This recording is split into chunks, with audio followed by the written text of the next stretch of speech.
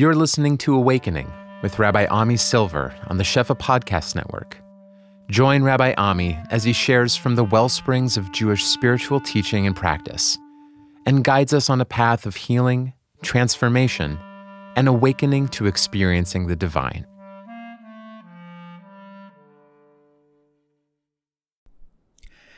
So we're making our way slowly to Tfilat Amidah, to the core central Tfilah itself, and we'll eventually get into the words and structures of the prayers and the way that we say them, both the words and the body positions and postures that go along with them. We've looked at Adonai Sfatai Tiftach, the 3 steps back, the 3 steps forward. We've looked a little bit at Avodat HaOtiot, the way that we engage with letters, according to the Torah, the Baal Shem Tov. But before we get into things like structure and words and forms, we have one very prominent word. It's the very first word of the Amidah itself, and it's a word we say all the time. A religious act we do all the time that really requires some exploration and unpacking, because it forms a yesod, a foundation of all the tefillot and a lot of our active religious life. And that word is Baruch. And that religious act, that act of devotion, is what we call bracha, making brachot. It's probably the most common formula of the way that we address God on a daily basis, from the moment we wake up, the earliest moments of the morning, and each step of that morning routine, through our tefillot, to every time we eat, every time we go to the bathroom, before we eat, after we eat, all kinds of other occurrences in our life that evoke bracha or that require bracha, whether they be mitzvot, whether they be kiddushes and special holidays that have their brachot, and whether they be different kinds of birkot hashmiya v'hariyah. I had the pleasure of seeing a rainbow today in Yerushalayim and making a bracha on seeing the rainbow. But the thing about brachot is that they're so common and familiar that I think it really warrants some intention to kind of explore, what is this thing that we're doing? What is a bracha in a devotional sense, in a sense of avodah, in a way, particular way that we turn ourselves, orient ourselves towards God? And in particular, what is the actual meaning of this word Baruch, or this phrase Baruch Atah Hashem? So this shiur is going to be a little bit different from some of the shiurim we've had until now. I want to give, in a sense, a kind of skira, an overview of a few different approaches to examining this inyan of bracha. And I'm sharing sources that, to me, kind of come together to create a inclusive picture with maybe a number of different access points or different qualities to them, but particular faces of this practice and the meaning of bracha that I think can offer us points of connection and points of kavanah and layers of meaning. So, for starters, I want to just read to you the words of the Shulchan Aruch in Orach Chaim Siman Hey, where the Mechaber says, Yechavein bibrachot perush hamilot. Shulchan Aruch brings us a halacha that when we make brachot, we have to have kavanah as to the meaning of those words. And he takes it to the direction of the different names of God that we use, right? That we mention God's name, we have to have kavanah, that we read it as Adnut, Alef Dal Nun Yud, and what does that quality mean? And really it's written Yud Kei Vav Kei, and what does that quality mean? But before we even get to God's names, we've got another word we have to have kavanah for, and that's the word Baruch. So what does it mean, Baruch? What does it mean to say to God, Baruch Atah? I think in kind of common, and I'd say even just unconscious religious life, we say, you make a bracha for God. And that commonly means either something like, God gave you something, so you've got to recognize that God gave it to you and sort of give to God in return. Some kind of transaction, some kind of religious toll that we need to pay before we have permission to take something. And that kind of gives us the permission to take this food or fruit or what have you. That's kind of one way I think people maybe generally relates to making brachot over mundane acts. And the other, I think, common conception of it is you give God a bracha, giving God a bracha. If I were to ask you what does it mean to give God a bracha, that seems to be a very troubling statement. And this is something that a lot of the people who have talked about this from the times of the Rishonim through the Achronim, Poskim, and Kabbalists and Mefarshim and what have you, everyone's troubled by this question. What does it mean, Livarech et Hashem? And the place in the Torah where this comes up most prominently is in the one place we have actually a mitzvah to be Mevarech Hashem. And that is in Parshat Eikev, where the mitzvah that for us is the basis of Birkat Hamazon, Ve'achalta v'savata uve'rachta et Hashem Elokecha. You shall give bracha, you shall Mevarech Hashem. And here's a kind of common launching point for a lot of the explorations we're going to look at. So I want to start by sharing one perspective which a lot of the medieval Rishonim took, where from just a theological perspective, they were very troubled by the idea that us, human beings, could somehow bless God. That the Torah would somehow be saying we have something to give God that God doesn't have without us. And, that was coming from their philosophical and theological viewpoint that God is complete and whole and is not needing of anything from creatures like us.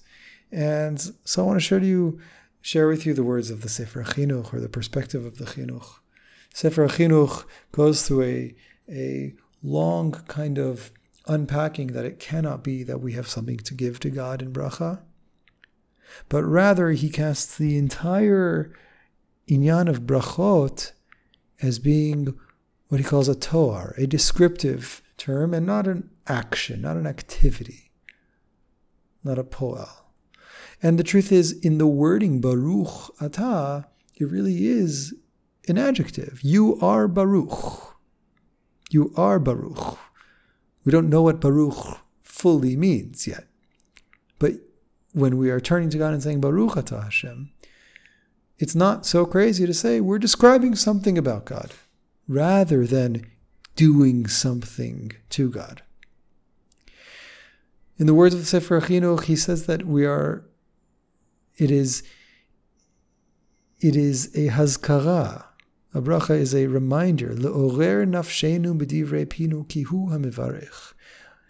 It's to arouse our nefesh, our soul, through the words of our mouth, a kind of wake-up call to us to become aware of the fact that God is the mivarech. God is the source of bracha. God is that which includes all goodness. And when I am encountering goodness, be it through Birkat HaNe'anin, through what we call brachot over pleasures, foods and things like that, and smells, or whether it is through brachot of tefillah, where I'm asking something from God. Whenever I'm saying Baruch Atah, according to the Chinuch, I'm starting from this vantage point where I need to remind not only myself mentally, but in a hitorut nefesh, I need to wake up my senses and my visceral experience to the fact that what I am encountering here, I'm turning to God as the source of blessing, as the source of goodness. The goodness that I'm receiving now, or the goodness that I'm hoping to receive. And just to share his words, mitoch hahitorut hatov hazeh b'nafshenu, from the awakening of this goodness, of this realization of goodness in our nefesh, in our embodied, visceral, sensate experience, v'yichud machshavotenu, and the unifying, the concentration of our awareness and thought, lehodot elav, shekol hatovot klulot bo, v'hu hamelech aleim, to give acknowledgement, to recognize, to be in full awareness that any goodness of this world, the source of it is God. and it is in God's hand to bestow it. So he explains through this kind of arousal and awakening to this realization, we can merit to draw God's bracha upon us. Meaning, he starts by saying this is a reminder for ourselves. And he goes one more step to say that bracha actually can have an effect. It's not the effect that it does something to God, but it does something to me to bring me, position me in a place that I can receive that goodness that God is the source of, that God holds. In a sense, it's a process of reminding, of developing an awareness, and of self-refinement to the point where I, in a sense, bring myself closer to the source of that goodness, and that through that I may merit to receive it. So he's explaining here a way that theologically Baruch Atah is comfortable for him, and that religiously, devotionally, we're not saying that tefillah is just, self-talk. There is some kind of effect, but that effect too, through brachot, through bakashot, that he gives examples of in the rest of his writing there, he says that allows us, enables us to come closer to the source of bracha. And that's kind of the mechanism that he describes here. And he says, again, very succinctly, Nimtza lefi harachat ta'am zeh sheyeh baruch toar. The word baruch, it's a descriptor, it's an adjective. Klomar hoda'a alav ki hu kol brachot. It is the acknowledgement and recognition that God includes all brachot, all blessing, all abundance. So that's the Sefer Chinuch. Baruch being a description of God's quality of goodness that is all-inclusive and whole and complete, that I am trying to come close to be a worthy recipient of, or at least an open and aware receiver of. Now, I'm going to read to you here from Sefer Nefesh HaChaim, Rav Chaim Volozhiner, who is speaking about the meaning of Baruch, and here he doesn't reference the Chinuch by name, but seems that he is referencing both the approach of the Sefer Chinuch and other of the Rishonim, among them the Sefer HaIkarim, Rav Yosef Albo, who say that Baruch is a kind of praise. It's a praise of God, right? We didn't see that word just now from Sefer Chinuch, but if I'm saying God is the source of all goodness, it's a kind of praise and recognition. So Nefesh HaChaim in Shar Bet, in Perek Bet of Shar Bet, says the following: Ha'inyan ki milat Baruch eino lashon tehila v'shevach, kmo sheshuma bifnei ha'aman. He says the word Baruch, it's not a description of praise. It's not a word of tehillah to God, as many think. For example, we have this wild Gemara in Brachot Daf Zayin, where God says to Rabbi Yishmael, the Kohen Gadol, in the Holy of Holies, Yishmael b'ni barcheni, Yishmael, my son, give me bracha, barich oti, bracha me. And in Rabbi Yishmael's response, there's no praise of God. He makes a direct request. He says, Yeh ratzon milfanecha, may be your will before you, that your compassion, that your mercy overcome and overpower your anger. And the description there in the Gemara is that God nods in response. And he brings other examples in the Gemara that actually, in Bava Metzia, that it comes around to reference the mitzvah in Parshat Eikev, Achata v'tzavata uveirachta Hashem, to say in the end here that it seems that bracha is actually something that God requires of us, or somehow receives from us. In the language of the Chachamim, it's tzorech gavoha. It's not just tzorech hedyot. Brachot are not just things that we lowly creatures need. There's an elevated, supernal, higher need of bracha. There's a divine tzorech need, which is exactly the thing that all of the Rishonim were bothered by. How could you say that the divine needs? The Nefesh HaChaim goes on to say that many of these examples of bracha, right? What he says here when Yaakov says to Esav, "Kachet birchati," take my bracha. When the Torah says, "Barech elachmecha, barech pri binecha," that God will bless your bread, will bless the fruit of your womb. Many of these psukim where we use the word bracha, it cannot be words of praise. Yaakov didn't say to Esav, "Take my praise." We don't say God's going to praise your bread and your sustenance and your children. No, we're saying God's going to give you bracha. God's going to give you more of these. And that's how we commonly say, you have bracha in your livelihood, you have bracha in your family, you have bracha of health. It means that you have a lot of it. And he says here, Ela lashon tosefet ribui, bracha in these instances, it's a lashon of tosefet, of addition, of ribui, of increasing, of multiplication, of expansion. That somehow Baruch is not merely describing some praiseworthy quality, the goodness that God contains as the source of goodness, but rather Baruch Atah is actually describing some kind of process of expansion, and perhaps even affecting a process of expansion, unfolding, and multiplicity. He goes on and he's quoting from the Zohar, which many places in the Zohar that speak about bracha in this much more active, dynamic way. The Zohar speaks about la'amshacha birchain, to draw brachot, la'arka birchain, to bestow brachot, la'osfei birchain, to add and increase brachot, toseftet, v'rivuya de birchain, etc. He goes and he quotes from the Rai Mehemna, also in Parshat Ekev, dealing with this very same pasuk, Ve'achalta v'savata v'rachta. The Rai Mehemna, the section of the Zohar says, Baruch atah Hashem, perusho kimashma'o. Those words, Baruch atah Hashem, their meaning is exactly as it seems. La'amshacha, to draw, ula'arka chayin, and to bestow life, vitality, mimekora dechaye, from the source of chayim. Lishmei dekudshabrichu kadisha, upon the name of Kadosh Baruch Hu, which we won't get into this week, but perhaps next week. Likewise, it says, you, we, somehow, in bracha, the act of bracha is something that bestows, draws, and expands bracha, in the language of the Zohar, life from the source of life, upon the name of God, upon the manifestation of life and of the divine in our world. Something we'll unpack further, B'ezrat Hashem, in another class.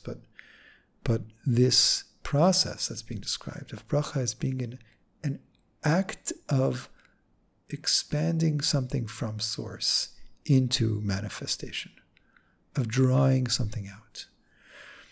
And I think if we look at the Torah itself, it's not so crazy to think that bracha might in fact have to do with ribui and tosefet, with increase and multiplicity, with expansion, because the very first time we encountered the word bracha, the very first brachot of the Torah, are exactly about that.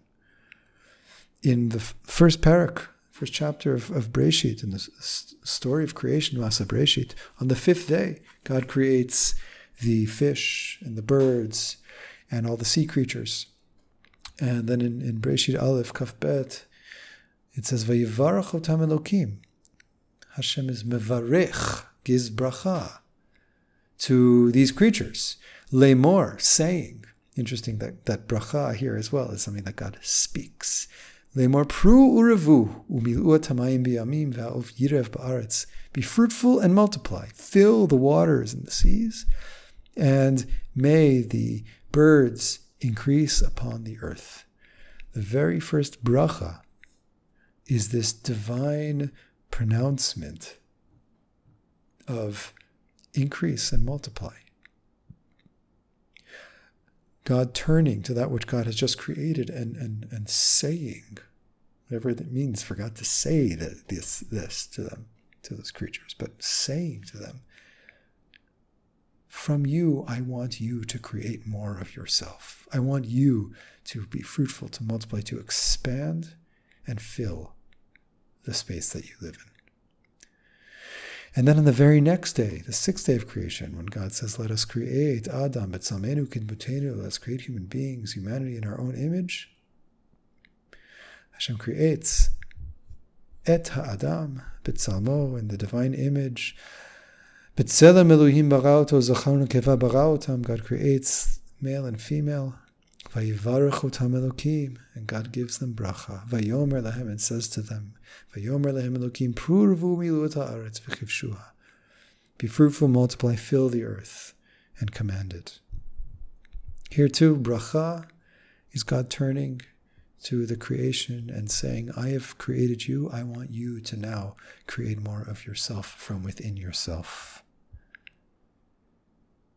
In a sense, to draw on some kind of vital energy in your own being to reproduce, and just as God creates these creatures, for them to likewise have that divine-like quality of creating more of themselves from within themselves. Not so different than what the Nefesh HaChaim is explaining, Lashon Tosefet v'ribui. This word revu comes up over and over again. Make more of expansion. And not so different from the way that the Zohar seems to casually and commonly use this phrase. Bracha is something that's drawn out. Bracha is something that is increased. Bracha is something that is expanded upon. Bracha is something that draws from a latent, sourced energy. And from that source energy of life brings out more of it into manifest reality. This is the way bracha is originally used in its first instance in the Torah. So, what might that mean in our context of people who speak bracha, who say brachot, who, it's interesting actually, our common language, we make brachot. We make a bracha. Bracha is something that we are actively doing. It's not just words that we say. What does it mean for us to make brachot if we take some of this into consideration? So I want to share a bit from the Aruch HaShulchan, share a bit from halachic and the midrashic sources before we go into more Kabbalistic sources. The Aruch HaShulchan, who the truth is he himself is somebody who oftentimes seems to wed and unite together some of the Kabbalistic underpinnings with the halachic and even more philosophical understandings and frameworks. So here the Aruch HaShulchan on that same Siman Hey in Orach Chaim that's saying that we have to have kavanah when we make brachot. Here he's addressing, what do these words mean? So he says, Masha anu omrim b'chol brachot baruch atah. That which we say in all brachot, baruch atah. Lo shuhu yitbarach tzarich levirchatenu chas v'shalom. Aruch HaShulchan comes back to the earlier Rishonim and says, it's impossible to say that God needs our bracha. Here he's back to, he holds by the opinion that it's tzarech hedyot. It's not for God's sake. God is not needing our bracha. Ella hukmo or hachozer sheyashpia birchato lanu. Rather, our brachot are like a returning light. The returning light sheyashpia birchato lanu. We are asking for God to pour God's bracha upon us. And we ask that by offering God an or chozer. In the Kabbalah of the Arizal, there's something called or yashar and or chozer. Or yashar is that which is shined outward from a source of luminance, from the source of light, like the sun. The sun is the source of light, and it shines out its light. God is the mashpia, is the giver. The source and shines out shefa, shines out light, shines out divine energy, and everything we have is a product of that Or Yashar. But the Or Choser is our responsiveness, is our reflection of that light, is our recognition of that light. Like the light of the moon that reflects back the sun rays that shine onto it. So when I make a bracha, I am in a sense reflecting back to God from the light that God is giving me. Kmo she'amar David, it's a beautiful pasuk from Shmuel Bet, Umi brachotecha yivorach beit avdecha leolam. From your bracha, God, the house of your servant will always be mivorach, will be blessed. That in a sense, I don't give to God something that God does not have. I reverberate back that divine energy that I'm receiving back to its source. I turn back to God with that recognition. Again, back to some of those earlier perspectives of the Sefer Chinuch and the Rishonim. It's a kind of recognition that's coming from my end as the receiver. But then the Aruch HaShulchan has to just, what's the point of it? The Sefer Chinuch had his explanation. The Aruch HaShulchan says, what is this for? Ha'inyan she'anu tzrichim le'orer lazeh hu k'dichtiv tnu oz Elohim. He says, why do we need to be the ones to arouse this? What is the purpose, or again, the effect of us reflecting back to God what God is giving to us, what God bestows upon us? And it's because it's based on this pasuk, which he says, Tnu oz Elohim, give power and strength to God. Klomar, in other words, Dafish b'ma'asenu tlim kol ha'inyanim. L'chen aleinu lahosif koch b'pamalya shamala v'az tereit habracha lanu v'zeh dichtiv rochev shamayim be'ezrecha. Here the Aruch HaShulchan goes, kind of takes a U-turn, or turns a 180 from that kind of more Rishonim, more, human-based understanding that the brachot are something that are on our realm, that God doesn't need them. And he says, but actually there is a need. There is a need, which is that the effect when we shine that light back to God is that in a sense it gives God, again, the language of Chazal, adding strength to the crowds of heaven, to the court of the divine. And then from that effect, from that reverberation, the response from the creation back to Creator somehow enables bracha to descend upon us even more so. As it says, Rochev Shamayim Be'ezrecha, this is from Parsha V'zot HaBracha, the one who rides in heaven with your help. Moshe Rabbeinu says, Rochev Shamayim Be'ezrecha. First of all, just really curious to see that the word Rochev is composed of the same letters, Baruch. That somehow the one who rides in heaven, rides in the heavens with our help. If I want to kind of make sense of this in a simplistic way, what we're doing, this Or Choser that the Aruch HaShulchan is describing, is our recognition of where things come from, our recognition of God as the source of all that we have and all that we hope to receive. And so the one who rides in heaven, in a sense, the prominence of the divine in our lives is something that's actually created, at least in our consciousness, in our worldly interaction, through this kind of reflective orientation we have towards God, through the channel of Baruch, of Bracha. And he goes on to describe something about the way our brachot are formulated that I believe extends this idea. He goes on, he says that in all of our brachot and tefillot, we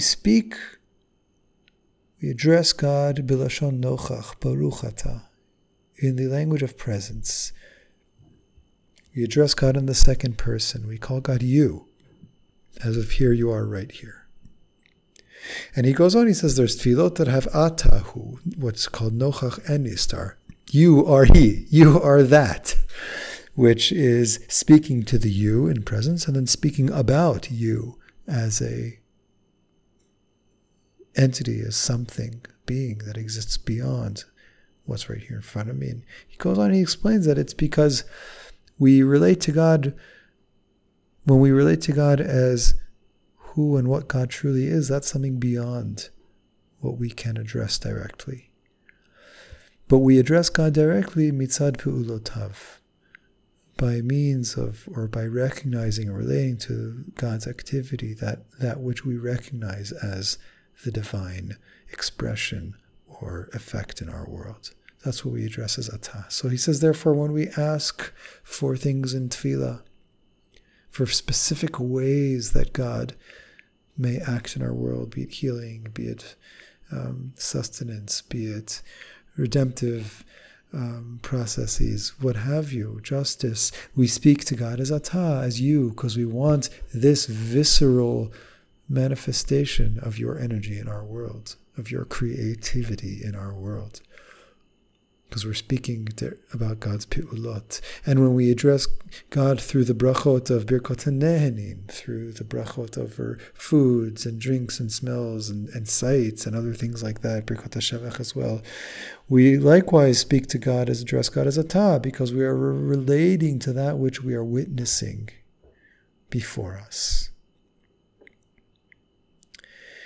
And here I want to actually suggest that the Aruch HaShulchan is in a sense touching some of what, both explaining what he's hinting at in Rochev Shamayim Be'ezrecha, and also in a sense explaining a little bit of what we saw in the Zohar that I said we'll explore more in another shiur, but maybe unpack just a slightly more here, which is that Baruch Atah Havaya, Baruch Atah Hashem, is to draw life from the source of life, Lishmei to Kudsha Brichu Kadisha, onto the name of God. That the Aruch HaShulchan, through this linguistic lens, through this halachic lens, is saying something not so different. That a bracha is, in a sense, recognizing and relating to and urging more of this form of divine expression, the atah, the pu'ulot that we can witness and relate to. We acknowledge and turn and send that reflective light back to its source and ask for more of it to come into our world. That is asking for, in the words of the Zohar, life from the source of life, to be drawn onto what the Zohar calls the name of God, the manifestation of how I can relate to and recognize and call on and witness divine activity in my world. Rochev Shamayim Be'ezrecha, there is a name of God in my world because of my recognition and realization of what I see before me coming from God. We name God, so to speak, by our awareness and turning ourselves towards God as our source, which is, in the language of the Aruch HaShulchan, the language of the Mekubalim, the Or Chozer, that reflective light that itself actually has a greater hashpa'ah, a greater effect that is generated from it. And I'm not going to go into this source in depth, but I really encourage you, if you have access to it. There's a sefer called Artzot HaChaim from the Malbim, who's known very well for his Perush on Tanakh, his commentary on all of Tanakh. Also wrote a commentary on the Orach Chaim of the Shulchan Aruch. And in this same halacha 5, about the Kavanot HaBrachot, he gives a beautiful kind of run-through of a lot of the main opinions and approaches to the meaning of bracha. And towards the end of his explanation here, he says that in Nigle, in, again, the formulation of how we say brachot, there is a reference or expression of this kind of relationship, this sort of effect and meaning of bracha, which is that Tiknu habrachot b'leshon nochach v'nistar. So the Aruch HaShulchan said brachot are Baruch Atah, but the Malbim says it's actually nochach and nistar because it's both present and something that exists beyond. It's second person and third person. Because if you notice in the bracha, we say Baruch Atah, that's here in the immediate, and then we shift into Hashem, Elokeinu, Melech HaOlam, Borei Pri, the one who is creator of. We're already speaking about God in the third person, in Guf Shlishi. In a sense, we shift from the immediacy of you into speaking about the Creator. And he, similarly to the Aruch HaShulchan's description, speaks about God's essence and God's activity. But he says something so beautiful I just wanted to share here, is that the nigla and the ne'elam, that from God which is revealed and manifest before us, and that which is concealed and hidden to us, mishulavim echad el echad, they, through the bracha, through the language of bracha, and our recognition of in making brachot, is that those two qualities of what is here and what is beyond here, or not visible to us, but deeply embedded at the base and core and root of all that we experience, they are united one to the other, kshurim kishalhevet begachelet, attached like a flame to a coal, like a fire to a wick. When I receive a fruit or food that I'm about to eat, and I say Baruch Atah, so I'm relating to the fire, so to speak, the flame that I witness. I witness the manifestation of God's bracha in the world. And I orient myself towards God in saying bracha.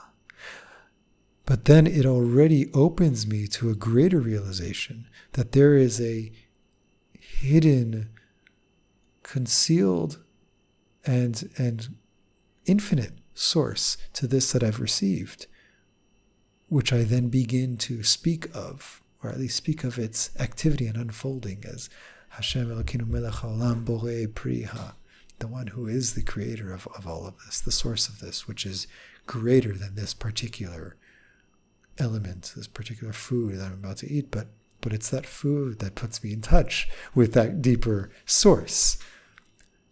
And this is what the Malbim is describing. The bracha is, in a sense, unifying the flame with the coal, the expression with its source. And on this note, I want to bring us into the next sources, another meaning of bracha, which a lot of the Sifrei Kabbalah speak of, and really it's rooted in the Midrash Chazal. If you remember, when God first addresses Avraham Avinu, Parsha Lech Lecha Ma'artzecha Mimoladadecha Mibeit Avicha El Ha'aretz Asher Arecha, God then says to Avraham, Ve'ezcha l'goy gadol, I'm going to make you a great nation, Ve'avarechecha, and I will give you bracha. I will bless you. Ve'agadla shmecha, I'll make your name great. Ve'heyei bracha, and you will be bracha. And truth is, Avraham is the person of bracha. God goes on, Avarecha mivarechecha mikalalecha, or I will bless those that bless you, curse those that curse you. V'nivrechu b'cha, and all families of the earth will be blessed through you. There's just language of bracha, bracha, bracha all over Avraham. And if you follow some of the story of Avraham, he really is a person who bracha appears in his life in many ways, most notably in his encounter with Melchizedek and the war of the 4 and the 5 kings. But I want to come just to those words that God says to Avraham, V'heyei bracha, you shall be bracha. You shall be bracha. Chazal says, V'heyei bracha krive brecha.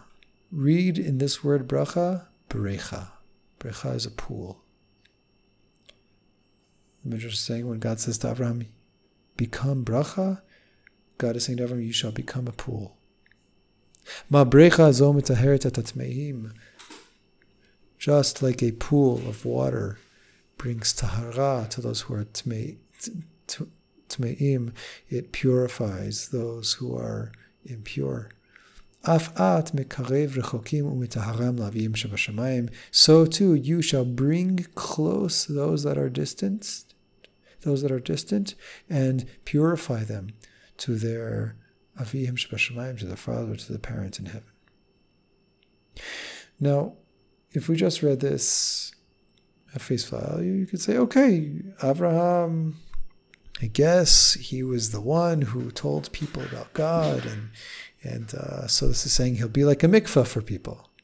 They start talking with Abraham, and he lets them know that there's a God. But I think that it would do us a disservice to ignore bracha and brecha as being the primary words and the primary kind of portal of meaning that's describing this process. Bracha as brecha, as a pool that Avraham himself embodies, means that the people he comes in touch with are going to somehow be connected to their source. And now think about what we were just exploring in some of the Makorot we saw. The bracha involves connecting something that we encounter to its source. Food, experience, things that we witness, things that we're asking for. That bracha, really, maybe the primary meaning that runs throughout all of the different approaches to what a bracha is that bracha is about relating to the makor habrachot, to the source of all that exists. And there's a famous Midrash Chazal, comes in the Gemara Sota, that it actually seems that Avraham himself used brachot in the imagination of Chazal, in the Midrash Chazal, as the way that Avraham connected people to their source. You know, the famous Midrash that Avraham had his tent open on all sides, and wayfarers would come, and he would let them rest, and he would help them drink and eat and recover and restore themselves. And they would thank him, and he would say, "Don't thank me, thank the one who's the giver of this food that you just ate, of this drink you just drank." Avraham taught people to make brachot. Avraham taught people, Birkot HaNehenin, he taught people how to recognize that what they receive, the source of vitality and of goodness that they experience in their bodies, comes from the very source of all being, and that there is such thing as a source of all being that we are recipients of. He taught the path of bracha as the way to bring an awareness of God to the people he encountered and bring them into an awareness of that larger context of reality. And the Medrash here is comparing that to a pool of water. This image of a brecha is something that many of the Sifrei Kabbalah speak about when they speak about the meaning of bracha. For example, we see in the relatively early Kabbalistic source, the Shari Ora, 13th century, Rav Yosef Shikatilia was a Talmud of Abraham Abulafia, and wrote his book Shari Ora, basically walking through the different names of God and the names of the Sfirot. And here he's relating in particular to the name Aleph Dal Nun Yud, the name Adonai, which he says is, in a sense, the kind of recipient of all of the shefa, all of the goodness from the source of God. It's stored in what's called adnut.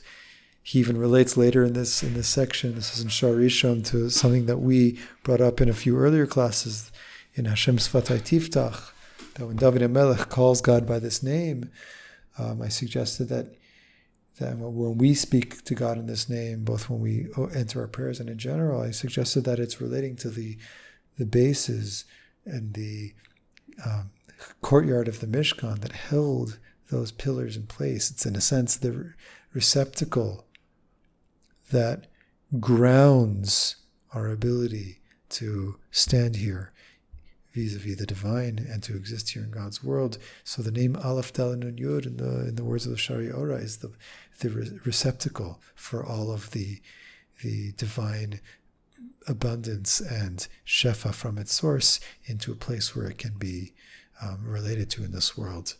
And he goes on and he says, Vuhu kedimyon brecha. It's this quality of the divine that spreads out to provide for all living beings, which is like a pool. That a stream flows into. Umina brecha maspiki maim lahashkot et hagan. From this pool, water is provided to water the garden, v'lishtot, and to drink, u'leshar hatzrachim, any of the needs of this world. U'mechanim b'torah Shem Aleph Dalet Nun Yud b'kinui bracha, ki habracha milashon brecha. He says the Torah gives another, in a sense, coded reference or a nickname, so to speak, to this quality of the divine, this pool-like quality. That's what we speak about in the Torah. It's called bracha. Ki bracha milashon brecha. The word bracha comes from the word brecha. It's something that contains within it all of that pool of goodness that can then trickle out and provide and enliven and sustain and give to and help all that exists thrive.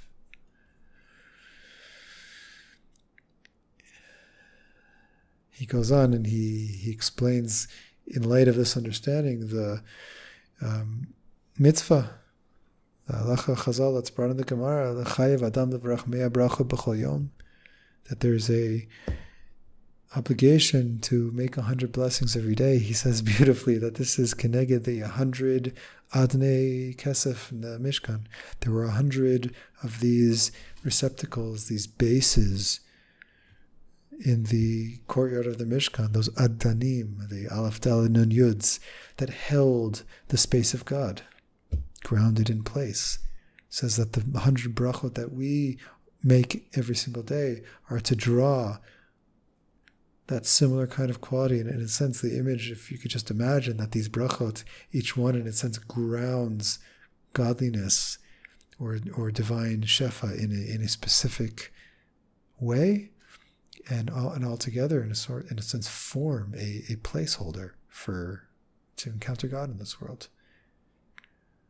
I can walk around my world not just saying brachot to, pay my toll to God, or to mindlessly, say the magic incantation I need to say in order to make this thing mine, or in order to just be the formula of my prayers. But what I'm just doing in the most simple sense is I am in this moment and in this particular way, be it through something that I'm eating that's giving me joy and pleasure and sustenance, be it something that I'm asking for in tefillah, be it an act that I'm doing that's a mitzvah.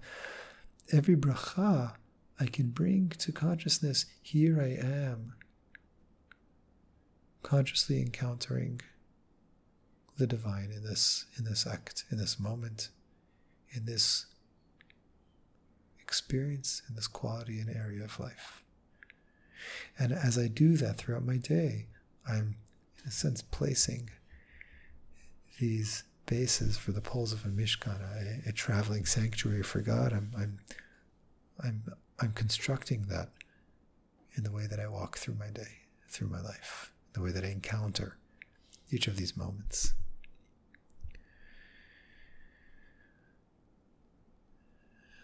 And from here, I want to mention just a few more sources.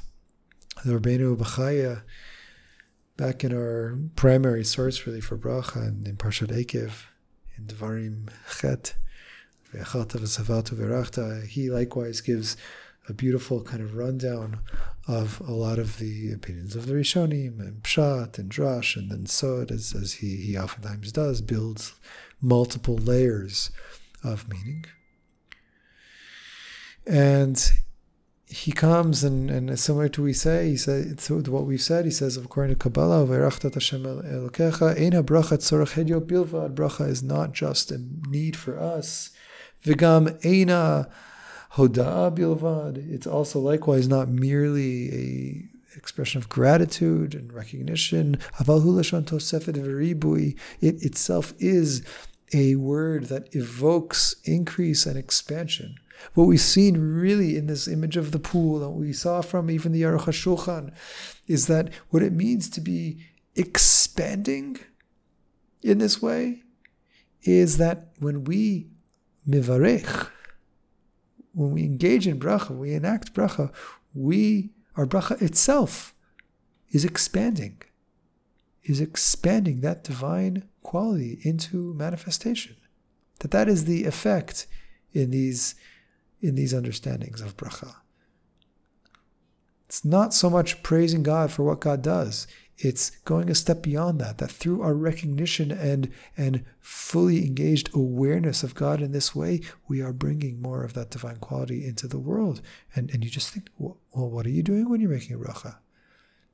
You are expressing divine in this earthly material reality.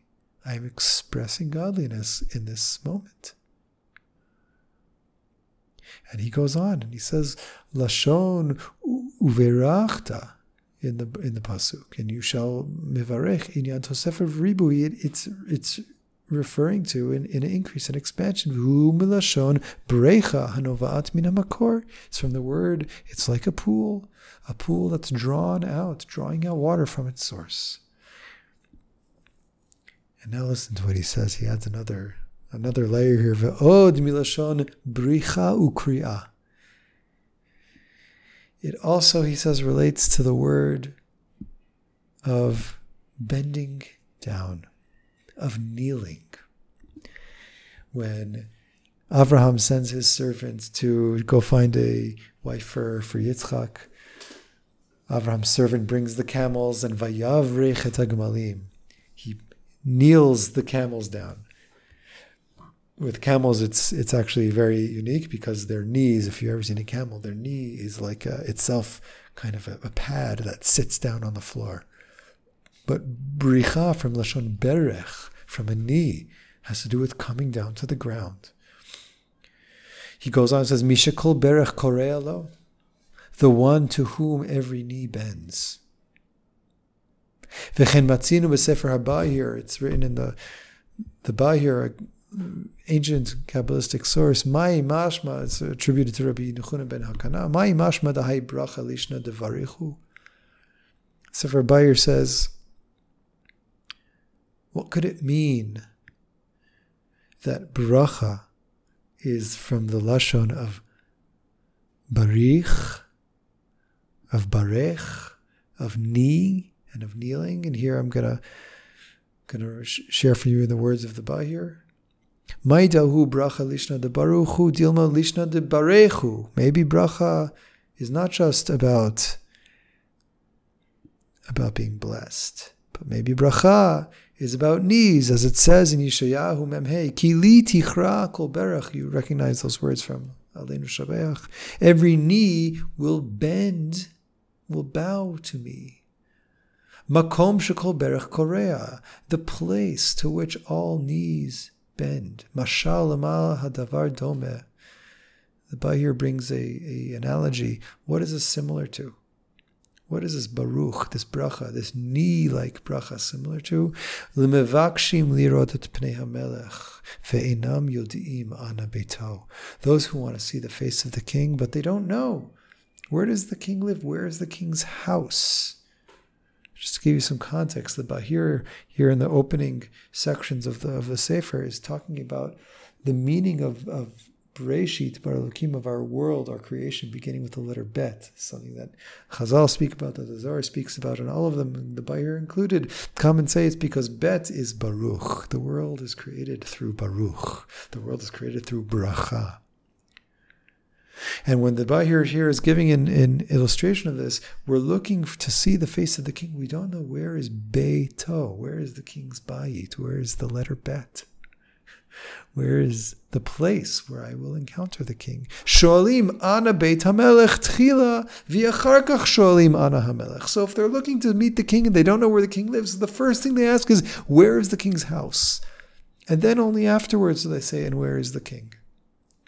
Lefichach ki li tichra kol berach afilu le'elyonim tishava kol hashon. Therefore, the Bahir says, li tichra kol berach, every knee, every one who wants to seek me will first start through bracha, will first start through kneeling towards me, for searching my house and then searching for me.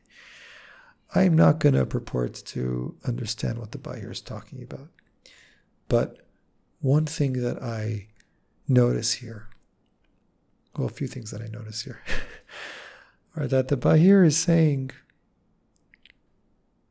Baruch is like a knee bending down. And one who searches for the divine first needs to search for the house of the divine and kneel to that house, and then can ask to see the face of the king. Now, if I think about our world being created with a bet, our world being created on the foundation of bracha, if I think about the way that bracha, both of what we've seen and how it's practiced, is bracha is the way that we relate to God really through the activities and needs of our life, of our embodied earthly life, of the food we eat, of the activities we do, the mitzvot we do, the things that we need and ask for in tefillah. Bracha is that language of communication with God in this most visceral confrontation and encounter with me being a creature and there being a creator. And so when the Bahir says that to ask for the house of the king, I first kneel and bend. My knee bends. The image that comes to me is I bring myself down to the earth. Before I can see and ask where's the king, I first need to look for the king's house. And it seems to me that potentially where bracha points me to look for the king is I look to the earth. I look to that which the king creates. I look to my surroundings. I look to the ground. I look to the creation. It's the house, the bet of Breshit. It's the house of the king. And it's only once I can really engage with the house that I can begin to ask, and where is the king? But I first have to come into the house. And one way in which this makes sense to me in a very visceral way and practical way is, think about Birkot HaNehenin, our most common form of brachot, just the foods we eat. What does Birkot HaNehenin mean? It means bracha of pleasure, bracha of enjoyment. And Birkot HaNehenin, it's not just this generic thing, if you eat something, you have to make a bracha. That's not what it means. What it is, in a halachic sense, is when you are enjoying and deriving pleasure from this world, from God's creation, it is that pleasure that's the catalyst for making a bracha. It's experiencing the kitov, the Vayar Elohim kitov, experiencing something of goodness from this world. That is the experience upon which I proclaim Baruch Atah Hashem, Elokeinu melech haolam borei, whatever it is that I'm engaging with. And it's so much so that, halachically speaking, if there's food that I'm eating that I don't enjoy, for example, food that I'm ingesting for medicinal purposes, but not because I like it, I don't make a bracha. There is no Birkot HaNehenin because it's not the pleasure that I'm connecting with. Bracha is not about paying a toll to take something. Bracha is about encountering goodness in my embodied experience and being awakened by that encounter to the source of that. Making space for God within my own experience of goodness in this life.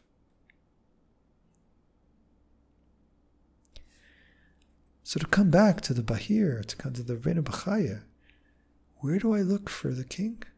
I first have to enter the house. I have to bend my knee. I have to bring myself into this universe, into this field that God has opened up for me. And it is in this place that I can experience being in the house and then relate to the king. You just look at how the bracha is formulated. Baruch atah. I start with the Baruch. That word Baruch is describing my experience of goodness, is describing my encounter, my confrontation with, here is something that is flowing out, that is emerging, that is, if we bring the pool image into here, that is dripping into my field of experience. It's Baruch. And then from Baruch, I then name it. I don't even name it, but I personify it. I say Atah. I recognize that this Baruch, this experience, this drop of something that I'm being touched by now, there is a you within it. There is a you behind it. Then all of a sudden I'm relating to it as one to the other, as one to the ultimate expansive you. And then I say your name.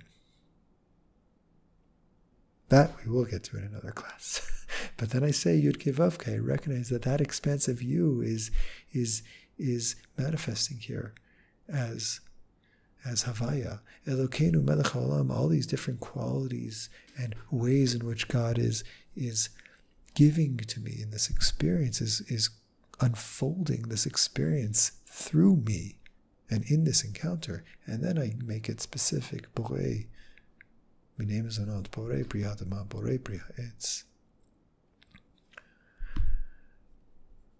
And the image of my knee coming down to earth is the image of me connecting deeply, descending into my embodied earthly experience to come into the house. And then in the house, which is Baruch, once I'm in the space of Baruch, of experiencing what is flowing outward, what is emerging here, then I can begin to turn to Atah. Then I can ask, okay, Ana HaMelech, where is the king?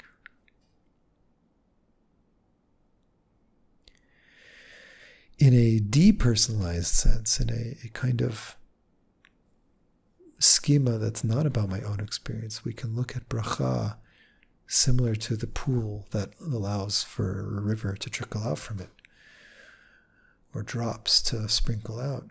We can also see bracha coming as something that comes from its source, in a sense, the way that a body kneels to the earth, that it's something that descends from source into earthly manifestation. And the last makor I want to share with you today is taking this idea and really brings together some of these ideas and expands it and articulates it in a very powerful way. I'm going to read to you in a moment from the Moreh Einayim, from the Chernobyl already, but the other meaning of the words Bet Reish Kaf, Reish Chaf, we see in the Mishnah Kilayim of Mavrichim et Ha'ilan, Kitzad Mavrichim et Ha'ilan, or Hamavrich et Ha'ilan. Lavrich means to graft a tree. There's a few ways that Chazal describe this. One is that you take a branch of a tree that's planted in the earth, the tree that's standing in the earth, and bend its branch down into the ground to allow the tree to re-root. And from that re-rooting to grow into a new tree.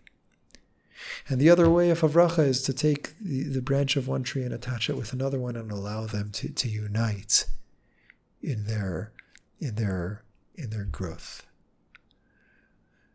Forms of grafting. So now look what the Moreh Naim says. This is from the Moreh Naim, Parsha Lech Lecha Va'arechecha, that God says to Avraham, Avarechecha, I will mevarech you, says the Moreh Naim, Lashon Havracha. Avarechecha, when God says to Avraham, God is saying, I'm going to plant my roots in you. I'm going to graft myself upon you. Ki haTorah hi eitz hachaim, because the Torah is a tree of life.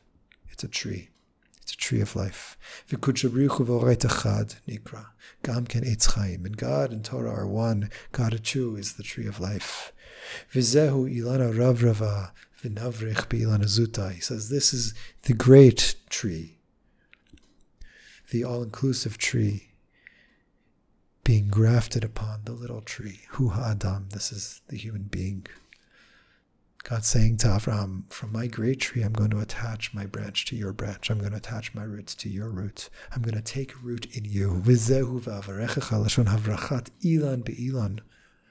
Avarechecha is one tree inserting its roots into the other, inserting its branch into the other's branch. Allowing this small tree, which is, in a sense, similar to its great mighty tree, but allowing it to be nourished by and sustained by and energized and thrive and grow and sprout from the very life essence and vitality of that great tree.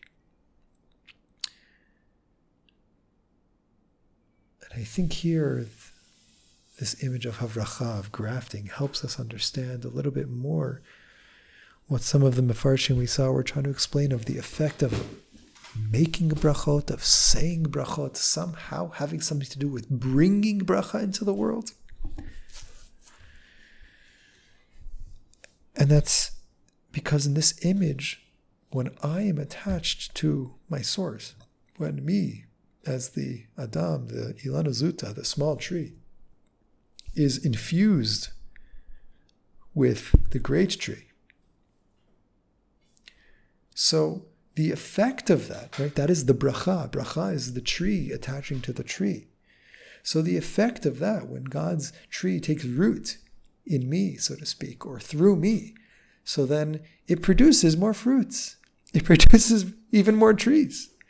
But it is the transmission of that essential vital energy through a created being that can then bring out even more of that very same productivity, that generative energy, that fruit, that flower, the flowering and the growth. So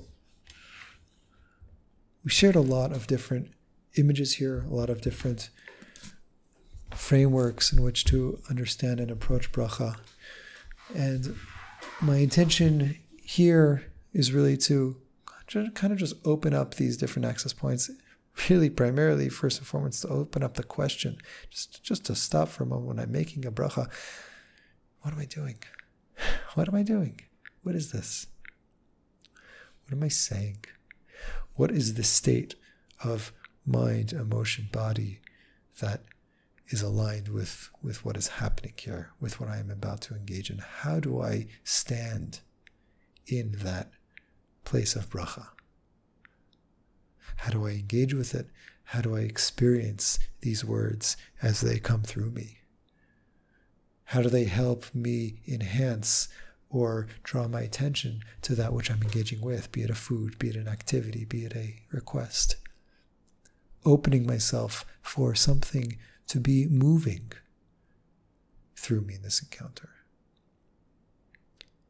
And then any of these images or all of these images can all play a role. The pool, the fountain, the tree, the knee coming to earth, the increase and expansion and unfolding of source into manifestation. They can all come to help give me a model of how to engage in this as an avodah that's going to be meaningful, it's going to be opening, and that's going to be engaged between me and my Creator. My kavanah from here is for these things to help guide us in our ensuing learnings. We'll look next time at a particular expression of bracha as it pertains to tefillah, and we'll take it from there. Kol Tuv.